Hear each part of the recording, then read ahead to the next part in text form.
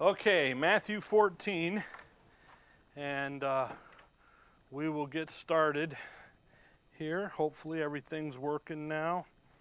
And we're down in verse number 22 now. Matthew 14:22, and straightway Jesus constrained his disciples to get into a ship and to go before him unto the other side while he sent the multitude away. And when he had sent the multitudes away, he went up into a mountain apart to pray. And when the evening was come, he was there alone. Now Christ sends the multitude away, the 5,000 that they've just fed, and his disciples he's sent out. They're going to go out now onto the Sea of Galilee. That's where they're at. And they're going to really kind of go to, he's going to go walk on the water now. That's what he's going to do. But he sends them away. The comparative passages to this is Mark 6 and John 6. And in John 6, between these two events, with the feeding of the 5,000 and the walking on water, we saw when we were in John that he then has the big discussion about him being the bread of life, and where he says, I am the bread of life, and where they begin to, the multitudes want to make him king because he fed them. You know, he said, you guys are here because I fed you, not here for the right reasons. And now he's going to move to the issues here with the little flock. And as the disciples, and again, the disciples are that picture, the type, they are the little flock. And he's going to send them away now into this ship.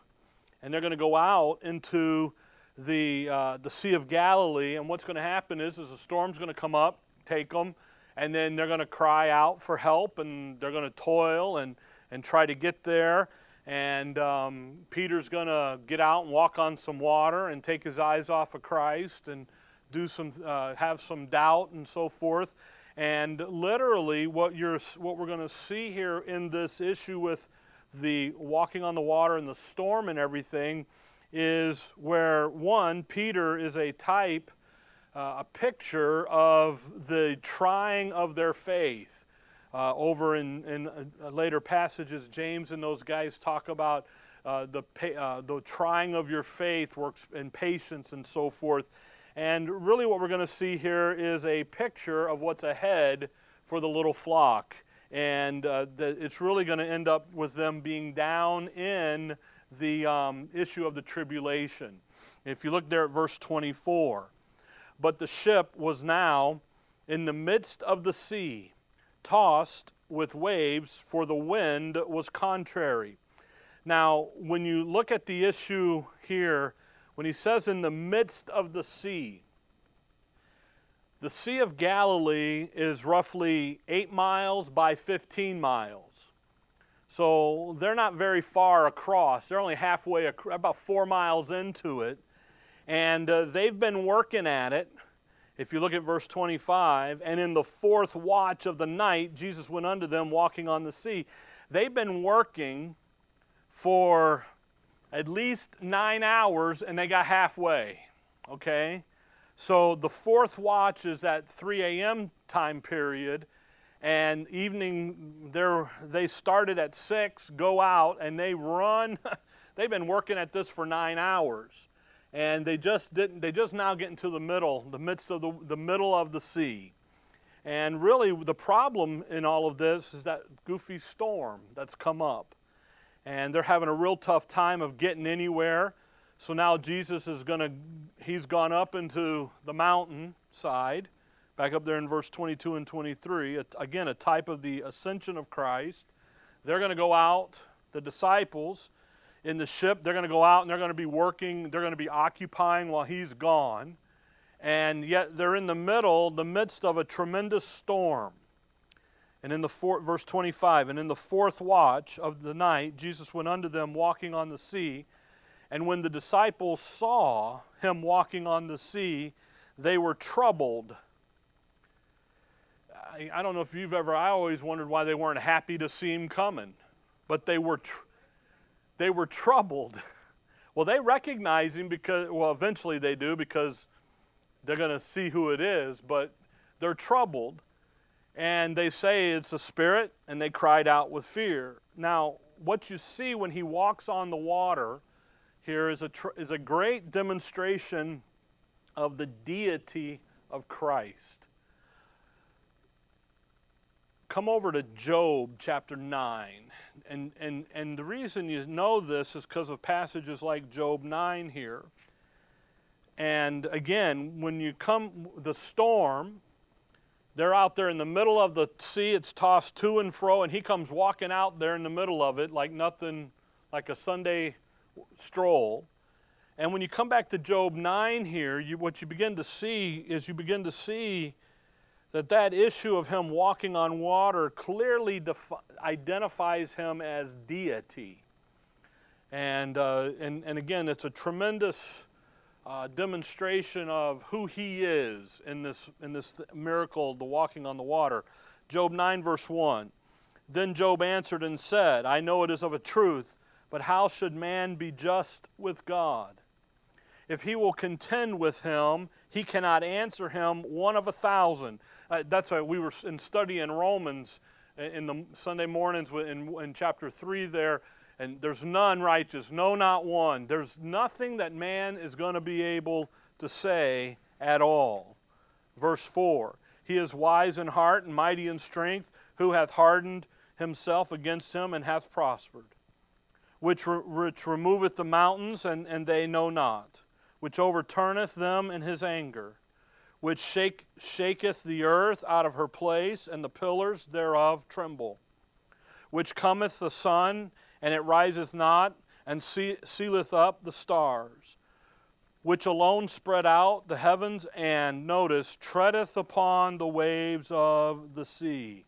Now, Job's describing the majesty and the awesomeness of God, of deity, of who he is.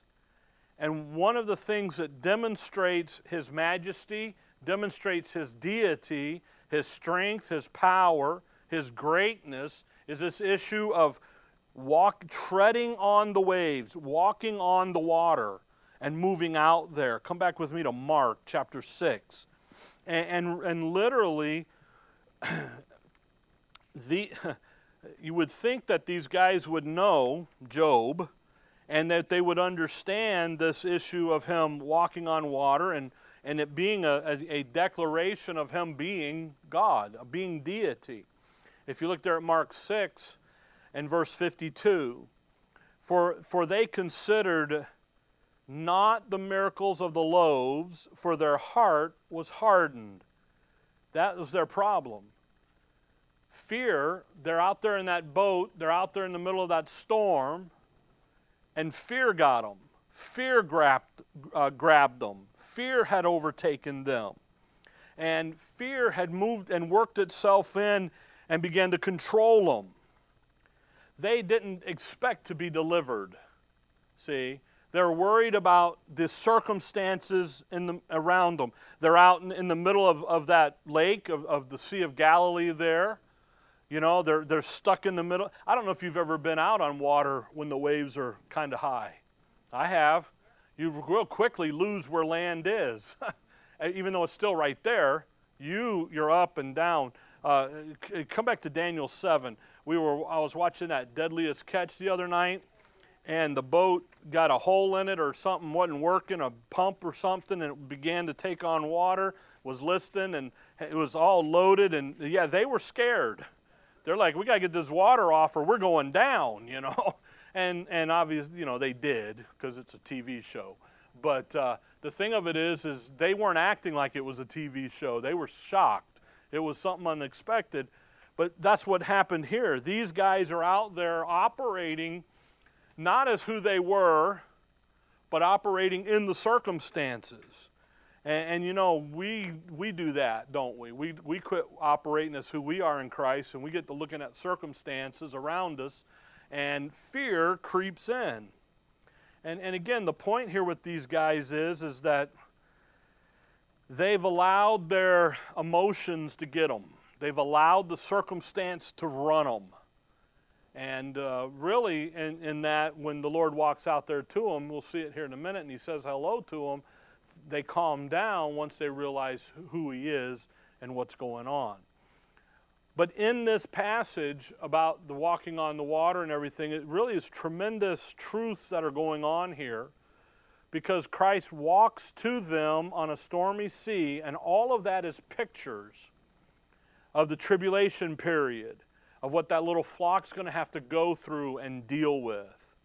Daniel 7, in verse 1, in the first year of Belshazzar, king of Babylon, Daniel had a dream and visions of his head upon his bed. Then he wrote the dream and told the sum of the matters. And Daniel spake and said, I saw in my vision, notice, by night. It's a night vision, all right? And behold, the four winds of the heavens strove upon the great sea. Notice the connection here to Matthew 14.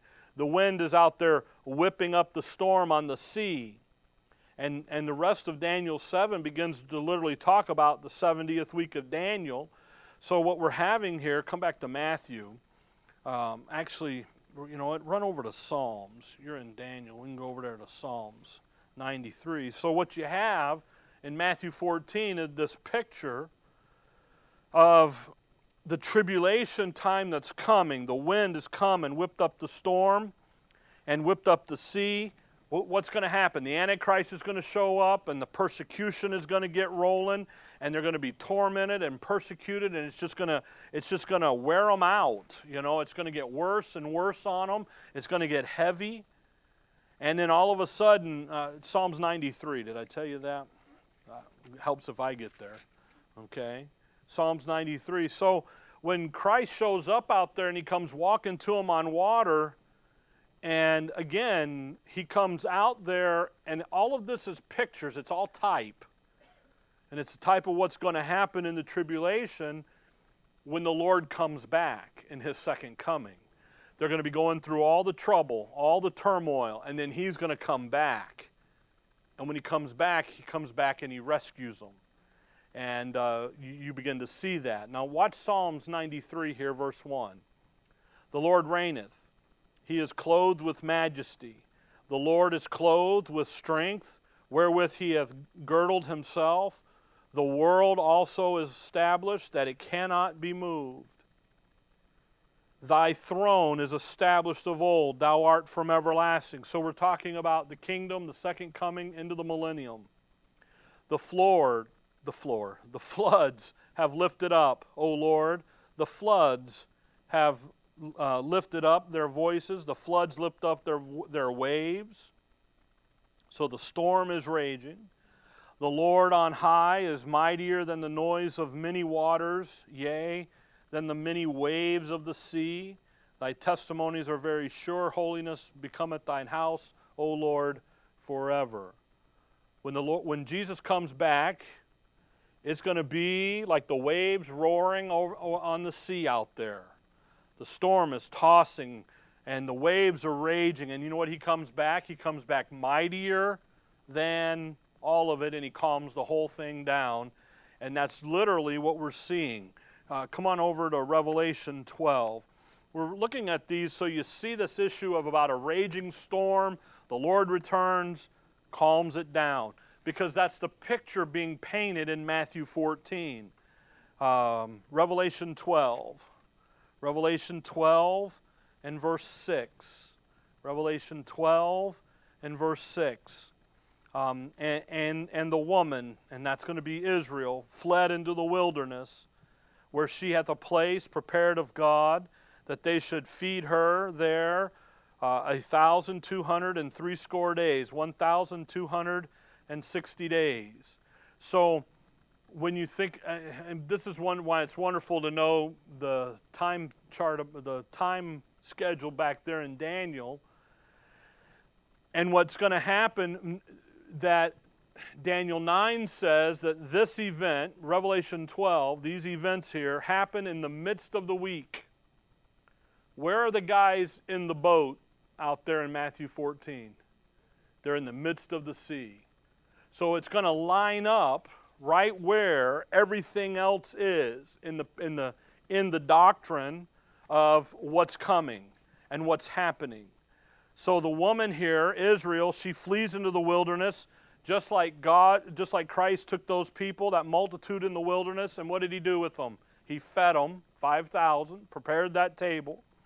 And one day, out there in that tribulation time, he's going to take that nation of Israel, put her over in the wilderness, in the sanctuary cities, the refuge cities, and he's going to feed her there. Look over at Hosea. See if you can find Hosea. Hosea, can you see? Any red bugs on me? Hosea chapter 2. Okay?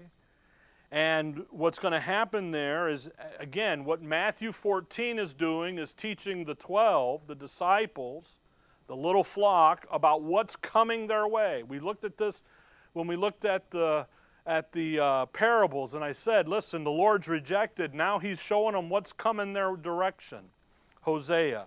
It's after Daniel. Ezekiel, Daniel, Hosea. Hosea 2, verse 14. Therefore, behold, I will allure her, that's Israel, and bring her into the wilderness, and speak comfortably unto her. And I will give her her vineyards from thence, and the valley of Achor for a door of hope. The place out there, in that wilderness out there, where she's going to be able to go and come and get back into her blessings. And she shall sing there, now watch, as in the days of her youth, and as in the day when she came up out of the land of Egypt. Now where do we learn that? We read that in Exodus, and we read that in Numbers, and we read about that in Deuteronomy. So when what Hosea is saying is when you go back into Exodus and Numbers and Deuteronomy and Joshua and Judges and Samuel and Kings and Chronicles, all of that information is, as Dad would say, that dry run, that dress rehearsal for the final day out there. And again, you see it as in, hey, you want to see what this is going to be like over there? You want to see what this is when I give her her blessings and I speak comfortably to her and I'm going to take care of her in the wilderness and then I give her that door of hope? Then what you got to do is you got to go back over there in her past and look down through it. So come back to Matthew 14. The feeding them in the wilderness, type of the second coming. The tribulation. He's going to come back now, and he's going to walk on water with them. And he's going to feed that multitude. He's going to make the provisions for them. Remember last week when we talked, and they kept coming back to him. He's the issue. He's the issue. Now, in verse 25, there's some information timing-wise that we have to be aware of. And that's the issue. And in the fourth watch of the night, Jesus went unto them walking on the sea. And it's important that we understand the issue of the fourth watch and the watches of the night. Okay? By the way, nighttime. In Scripture and prophecy and prophetic Scriptures, night is not a good time. Okay? Night's not the good time. You want to be in the day. He's going to say, as long as I'm here, it's daytime. When I leave, it's nighttime. So we're going to have some trouble there. But these issues of the watches in the night. So what you have is, he says, the fourth watch. Now, come over to Mark 13. Mark chapter 13. And notice these watches. Mark 13. Now, in the Old Testament, the Jews divide up the evening in 3 sections. But in the New Testament, they're under Rome, so they divide it up in the 4. Okay, so we're going to kind of come out here like this, and it kind of goes like this. All right? So we're going to have 1 watch, we're going to have 2 watch, we're going to have 3 watch, we have 4th watch. Okay? So the first watch, what I didn't tell you where, did I? Mark 13:35. Watch ye therefore, for ye know not when the master of the house cometh. At even, okay, at what? Midnight, at cockcrow, and at morning.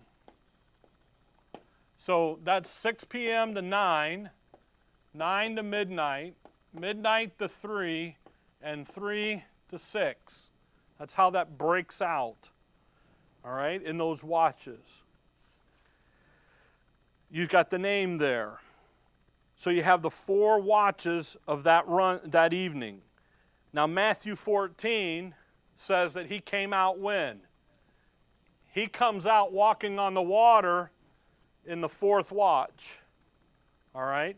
They started over here at 6. They're still working it till 3.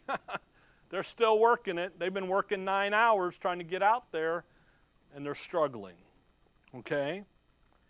Now, when you come back to Malachi chapter 4. Let's just put some more information on the board. Malachi 4. When you talk about him coming in the 4th watch of the night, there's some interesting things here that begin to kind of get plugged in when you begin to look at prophecy. Malachi chapter 4, verse 1, "For behold, the day cometh that shall burn as an oven, and all of the proud, yea, and all that do wickedly shall be stubble. And the day that cometh shall burn them up, saith the Lord of hosts, that it shall leave them neither root nor branch." Where are we? Second coming, okay? Second coming, right there. Now watch verse 2. "But unto you that fear my name shall the," what? The sun. There's going to be a sun show up there. Now who is that? That's the Lord Jesus Christ. "The Son of righteousness arise with healing in his wings." And again, that's Christ coming, the beginning of the kingdom out here. Okay? By the way, this is night time. All right? You've got the kingdom happening out there. "The Son of righteousness shall rise, and with healing in his wings, and he shall go forth and grow up as calves of the stall." Come back on over to Matthew chapter 13. So you've got some things going on here. Matthew 13. Matthew chapter 13, verse 41. Matthew 13, 41. Matthew 13, 41. "The Son of Man shall send forth his angels, and they shall gather out of his kingdom all things that offend, and them which do iniquity, and shall cast them into a furnace of fire. There shall be wailing and gnashing of teeth. Then shall the righteous," notice, "shine forth as the sun," where? "In the kingdom of their Father. Who hath ears to hear, let him hear." When that kingdom shows up, it's like the sun coming up. Come back on to John chapter 9, and it's called daytime. So come on, again, John 9. And we spent a lot of time in John. And John 9, verse 4. John 9, verse 4. "I must work the works of him that sent me while it is," what? "Day." This is the day. When he's with them out here, he says, "I'm here." What is it? Daytime. "The night cometh," verse 4, "when no man can work. As long as I'm in the world, I am the light of the world." Come over to 1 Thessalonians 5. So when the Lord is there, it's daytime. He dies on the cross. He's resurrected, right? He's taken out. He's ascended. And off he goes. And guess what time it is? It's nighttime. Okay? When he is resurrected up, I got to keep my cheat note out here so I know where I'm. 1 Thessalonians 5. So when the Lord here, when he's crucified, he sends up, guess what time it is? It's nighttime. It's time for him. He's not there. And he goes out. It's called nighttime. 1 Thessalonians 5. When he comes back over here, guess what it is? It's daytime, okay, when he comes back. You follow that? 1 Thessalonians 5. Notice verse 1. But of the times and the seasons, brethren, ye have no need that I write unto you, for yourselves know perfectly, for the day of the Lord so cometh as a thief in the night. Drop down to verse 4. But ye, brethren, are not in darkness, that that day should overtake you as a thief. Ye are all the children of light and the children of the day. We are not of the night, nor of the darkness. You know what Paul's telling you there? We live in the nighttime. We're not the children of the dark. We're the children of what? Light. Right now, in the dispensation of grace, it is dark. It is a nighttime when you think about this. Now, what's going to happen? If you're a child of the darkness, who do you belong to? You belong to Satan. You're part of the satanic policy of evil. In a minute in Matthew, when Peter's going to look out there and he's going to say, Lord, if that be you, he's going to use the same terminology that Satan does earlier in Matthew. And the Lord's going to rebuke him, oh, ye of little faith. The time period in here that we're talking about in the tribulation, that time between the ascension of Christ and his return, is called the nighttime. All right? Now, when he talks about the nighttime, you know what? Look at this passage. Song of Solomon. I don't know if you've ever read Song of Solomon. It's a great little book. Song of Solomon, chapter 6. It's a book written about the little flock, that virgin daughter of Israel, that group of people that have that wonderful relationship with Christ during the tribulation time period. And that little flock that we've been looking at all in Matthew, all in Luke, and all in John. That wonderful, and by the way, Song of Solomon has the only physical description in chapter 5, is the only physical description of the Lord Jesus Christ. It's a wonderful book. Chapter 6, Song of Solomon 6, verse 10. Who is she that looketh forth as the what? The morning, fair as the moon. Isn't that interesting? Clear as the sun and terrible as an army with banners. Did God He made the sun to rule the day and the what? The moon to rule the night, didn't he? We got a moon out here. I can't draw it, so let's just say moon.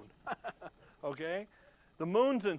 So you've got this wonderful picture here of the night and called the moon. That's where we're at. Now, come back with me to Matthew 14. What you have, well,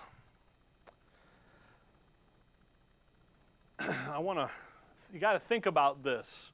Talking about this fourth watch. The little flock, the stuff that's going on here in Matthew 14, is describing what in the prophetic scriptures and so forth, something very, very wonderful, okay? Now, when you think about how God counts, we were talking about this a little bit last week. How does God count? He goes 1 day, 2 day, 3 day, 4 day, 5 day, 6 day, 7.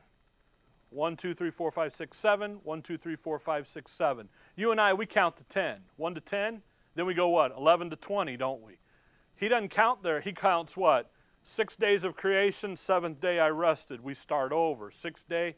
So you've got day 1, day 2, day 3, day 4, day 5, day 6. 1 day with the Lord is how long? 1,000 years, right? So we're going to have 1 day, 2 day, 3 day, 4 day, 1 day. Okay, you go down through and you look at all of the wonderful things in the Old Testament where he operates by 7. There are 6 days, and on the 7th day is the Sabbath. Okay? Think about Leviticus 23, 24, 25. Then the 70th week Think about that. 7. All right, tribulation. You run 7 weeks. How many days is that? 49. What's on the 50th day? Pentecost. Then you run 7 months. And you know what happens in the 7th month, 7 months later? You have the Feast of the Trumpets, the Atonements, and the Tabernacles. Okay? Then you run 7 sevens of years. And what happens the 50th year? Jubilee. 7s all through all of this. All right? He created life on the 5th day. That's where he created life. All right? By the way, that's right when he showed up in human history. Christ did. Okay? So you're going to have 7 days, 7 days, 7 days. You know what? Come back to Exodus 19. Again, you can do this all day long. We're not going to run it because of that clock ticking back there. Look at Exodus 19.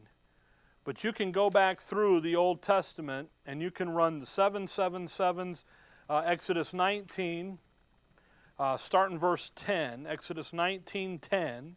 And the Lord said unto Moses, Go unto the people and sanctify them today and tomorrow, and let them wash their clothes. So they're going to get baptized, clean them up. And be ready against the what? 3rd day. For the 3rd day the Lord will come down in the sight of all the people upon Mount Sinai. Verse 16. And it came to pass on the 3rd day in the morning that there were thunders and lightnings and a thick cloud upon the mount, and the voice of the trumpet exceeding loud, so that all the people that was in the camp trembled. And the Lord came down upon Mount Sinai on the top of the mount, and the Lord called Moses up to the top, and Moses went on. When the Lord came down, you know what he said? Mark off 1 day, 2 days, mark off 3 days, and on that 3rd day, what's going to happen? I'm going to show up. Okay? And again, 1 day with the Lord is 1,000 years, right? 1,000 years is 1 day. We were just there in Hosea. Run back there to Hosea. Hosea chapter 6 again. We were just there. We're talking about something else. Hosea 6 verse 1. Hosea 6 verse 1. So these are days. You begin to think about this. You know what he says? Watch. He says, Moses, on the 3rd day, what am I going to do? I'm coming. Okay? 1 day, 2 day, 3 day. On that 3rd day, what am I doing? I'm coming. And I'm going to be with you. Hosea 6 verse 1. Come and let us return unto the Lord, for he hath torn and he will heal us. He hath smitten and he will bind us. After 2 days will he receive us. In the 3rd day he will raise us up and we shall live in his sight. What are we going to do? 1 day, 2, he's going to come, bam. It's going to work. It works every time. 3 days. 3 days. 3 days. Come on over to Matthew 17. After 2 days, in the 3rd day, he will raise us up. And you know what we're going to do? We're going to live in his sight. Matthew 17. Come on over there. So again, 1 day, 2 day, 3. On that 3rd day, he's going to raise us up. We're going to live in his sight. That's resurrection. That's what you have. And that's what's happening here. Matthew 17, verse 1. And after 6 days, Jesus take Peter, James, and John, his brother, and bringeth them up into a high mountain apart, and was transfigured. Okay, this was the Mount of Transfiguration. After how many days? 6 days, right? 1, 2, 3, 4, 5, 6. Boom, right there. What do they see? 2 Peter, they see his eyewitnesses of his majesty and his glory. Come on over to Luke chapter 9. Luke chapter 9. Luke 9. Luke 9 verse 28. Same event. And it came to pass about an 8th days after these sayings, he took Peter and John and James and went up into the mountain to pray. So Matthew 7 says, and after 6 days and about 8 days. So what's in between 6 and 8? 7. Okay? 5, 6, 7. Again, he comes, resurrection in, and off they go. All right? You follow that? John chapter 1. I had the best time teaching John. John 1. In John, John's got an interesting dating system through John. We'll see it here in just a minute. John 1 verse 29. Well, I actually won't see it now. 1 verse 29. John 1:29. The next day, John seeth Jesus. See that issue of seeth Jesus coming unto him and saith, Behold the Lamb of God which taketh away. All right? So look at verse. So if it says the next day, that means there's already been one day, right? That one day starts back up there at verse 19 and runs down through verse 29. So a new day started at verse 29. Now drop all the way down to verse 35. 135. And the next day, after John stood and 2 of his disciples. All right? So we've got 1 day, 2 days. This is the 3rd day. Verse 43. The day following, Jesus would go forth into Galilee and findeth Philip and so forth. So now we got 4 days. Chapter 2, verse 1. And the 3rd day there was a marriage in Cana of Galilee, and the mother of Jesus was there. Now that's interesting. We've got 4 days, right? And in 3 more days, who shows up? The marriage at Cana does.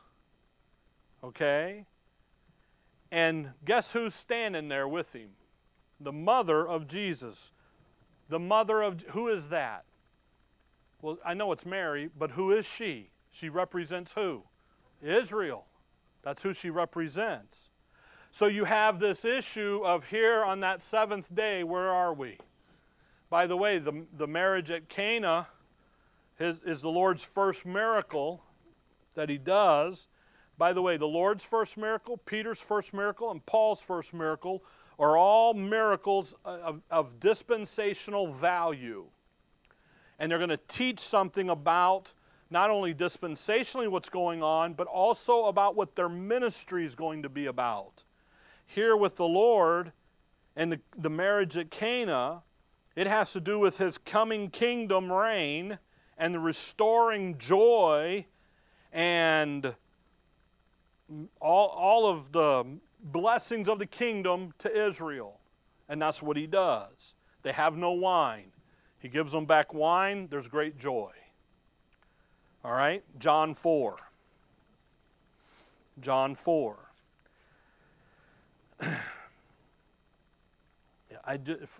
You just can't, I don't know how you can deny some of this as you read and look through it, but it excites me about it. John 4, verse 43.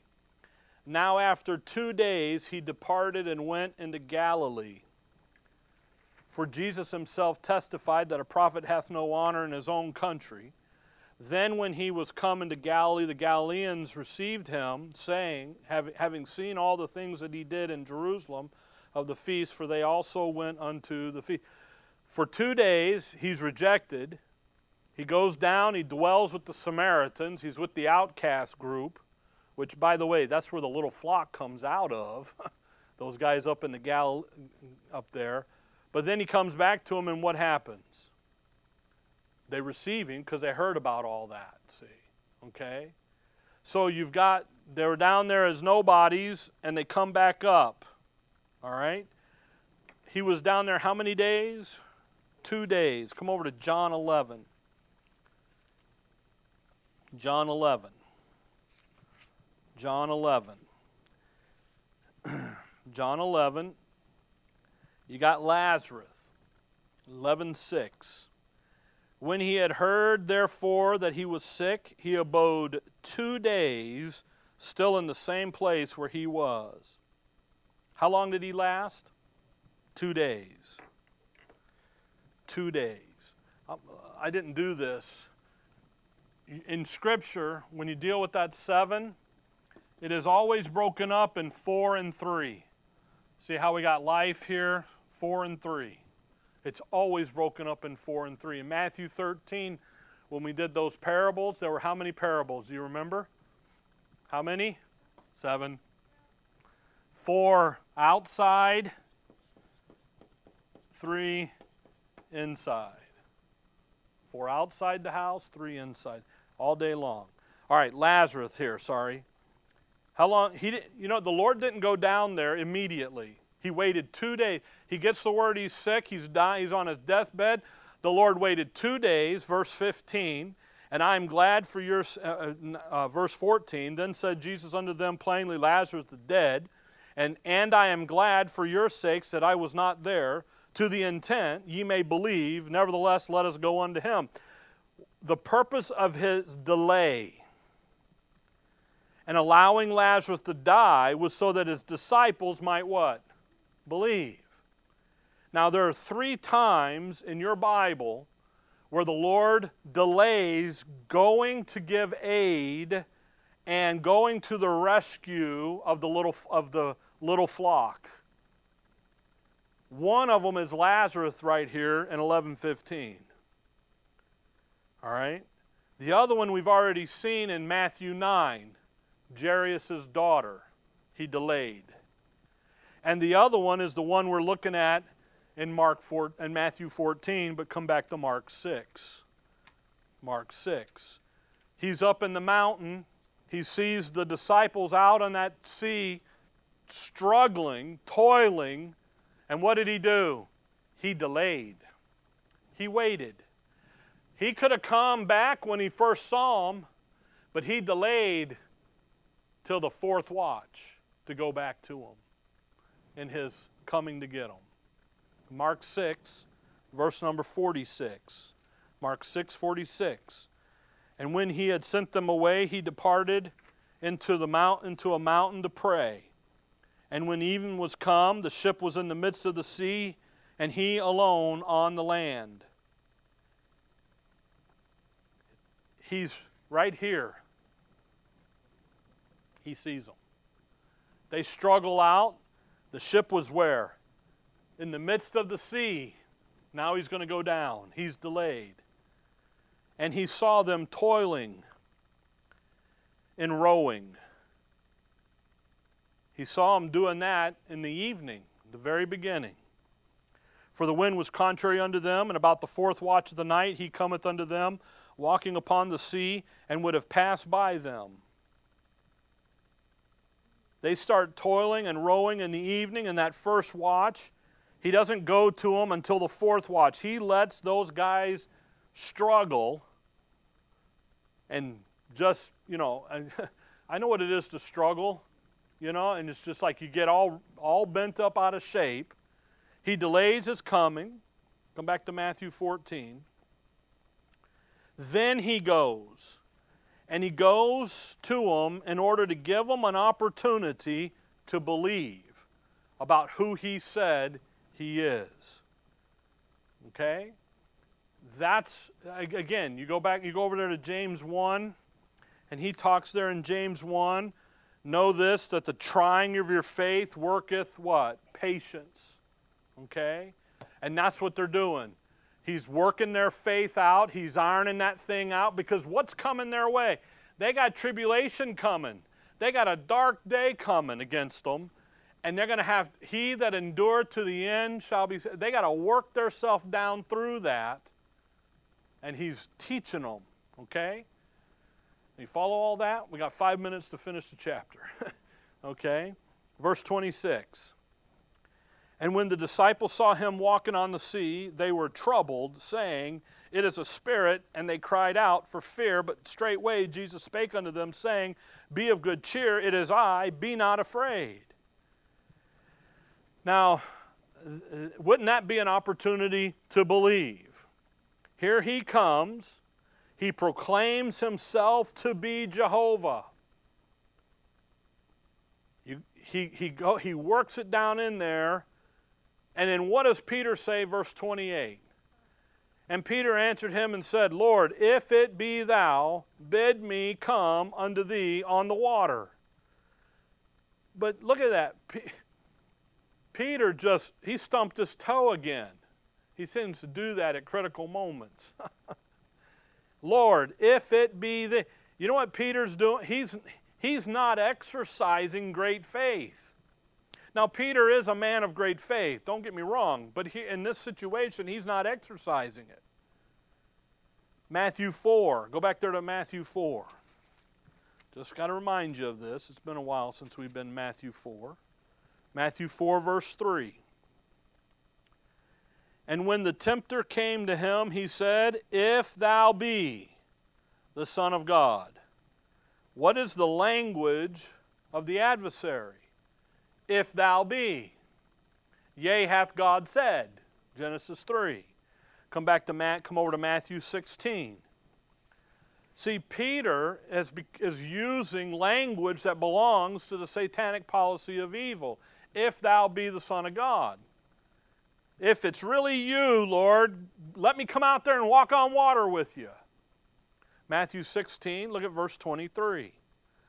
But he turned and said unto Peter, Get thee behind me, Satan. You see, Peter's communicating doctrine that belongs to the adversary, and Christ rebukes him. And the doctrine that belongs to the adversary is, Yea, hath God said. If it's really you. Come back to Matthew 14. You see, there they are. They see him walking on the water. Here he comes. He says, It's me, guys. Calm down. Have a little faith. And you know what faith should have said? Praise the Lord. There he is. He's our Jehovah. He's our Redeemer. He's our Savior. He's everything. And yet, what did he say? If it's really you, let me come out there and walk on there to you. By the way, Matthew 14 now, as you get back there, look down at verse 31.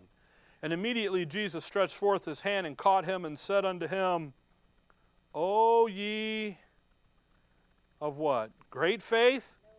Little faith. Wherefore didst thou doubt?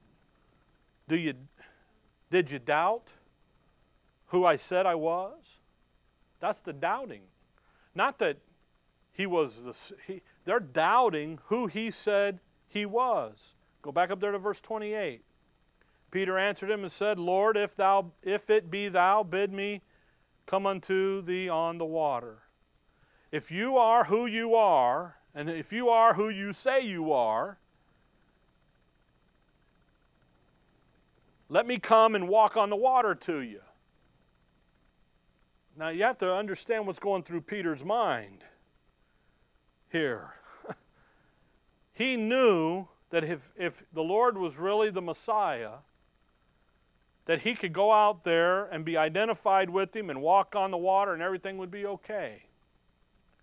So what did the Lord say to him in verse 29?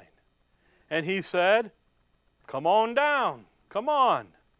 Come. And when Peter was come down out of the ship, he walked on the water to go to Jesus. Come on. So what did Peter, you think about Peter, commercial fisherman, he knows what to do in the boat. He's not too good on the outside of the boat, you know. I was watching that Deadliest Catch, and the captain's like, I don't want to get in the water. Let's fix this so we don't end up in the water. You know, the last place he wanted to be was in that Bering Sea, you know. Well, here Peter is. He climbs down over there, and he's walking on water to the Lord. But watch verse 30. But when he saw the wind boisterous, he was afraid and began to sink. And beginning to sink, he cried, saying, Lord, save me. Why did he begin to sink? Well, he didn't begin to sink because of the storm. He's walking on in spite of the storm. The circumstances weren't the issue, were they? No. What did he do? He took his eyes off of the Messiah, the Lord. That's that issue back over there in Hebrews 12 where he says, looking unto Jesus, the author and finisher of our faith. But right before that, it talks about that issue of laying aside every sin that doth easily beset us. That's what Peter, he quit looking at Christ. He began to look at his circumstances.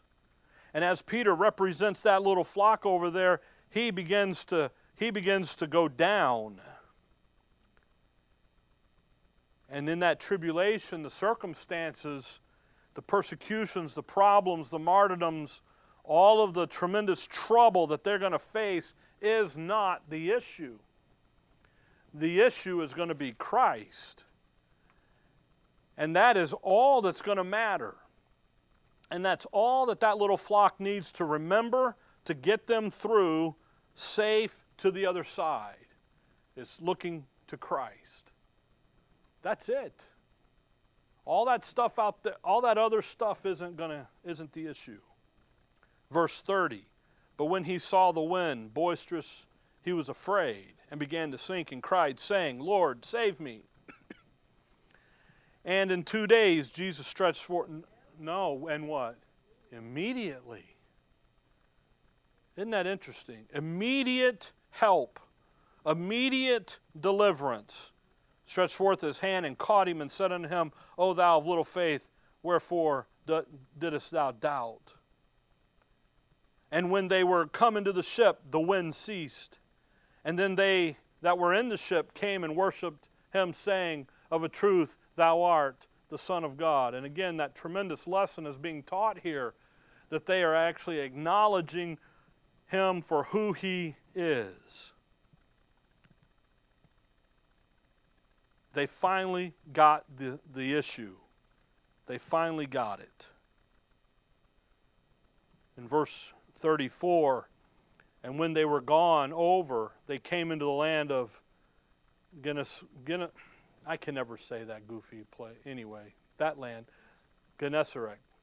Verse 35, and when the men of that place had knowledge of him, Christ, they sent out into all the country round about, and brought unto him all that were diseased, and besought him that they might only touch the hem of his garment. And as many as touched were made perfectly whole. They're out in the morning. They're out toiling all through the night, the tribulation.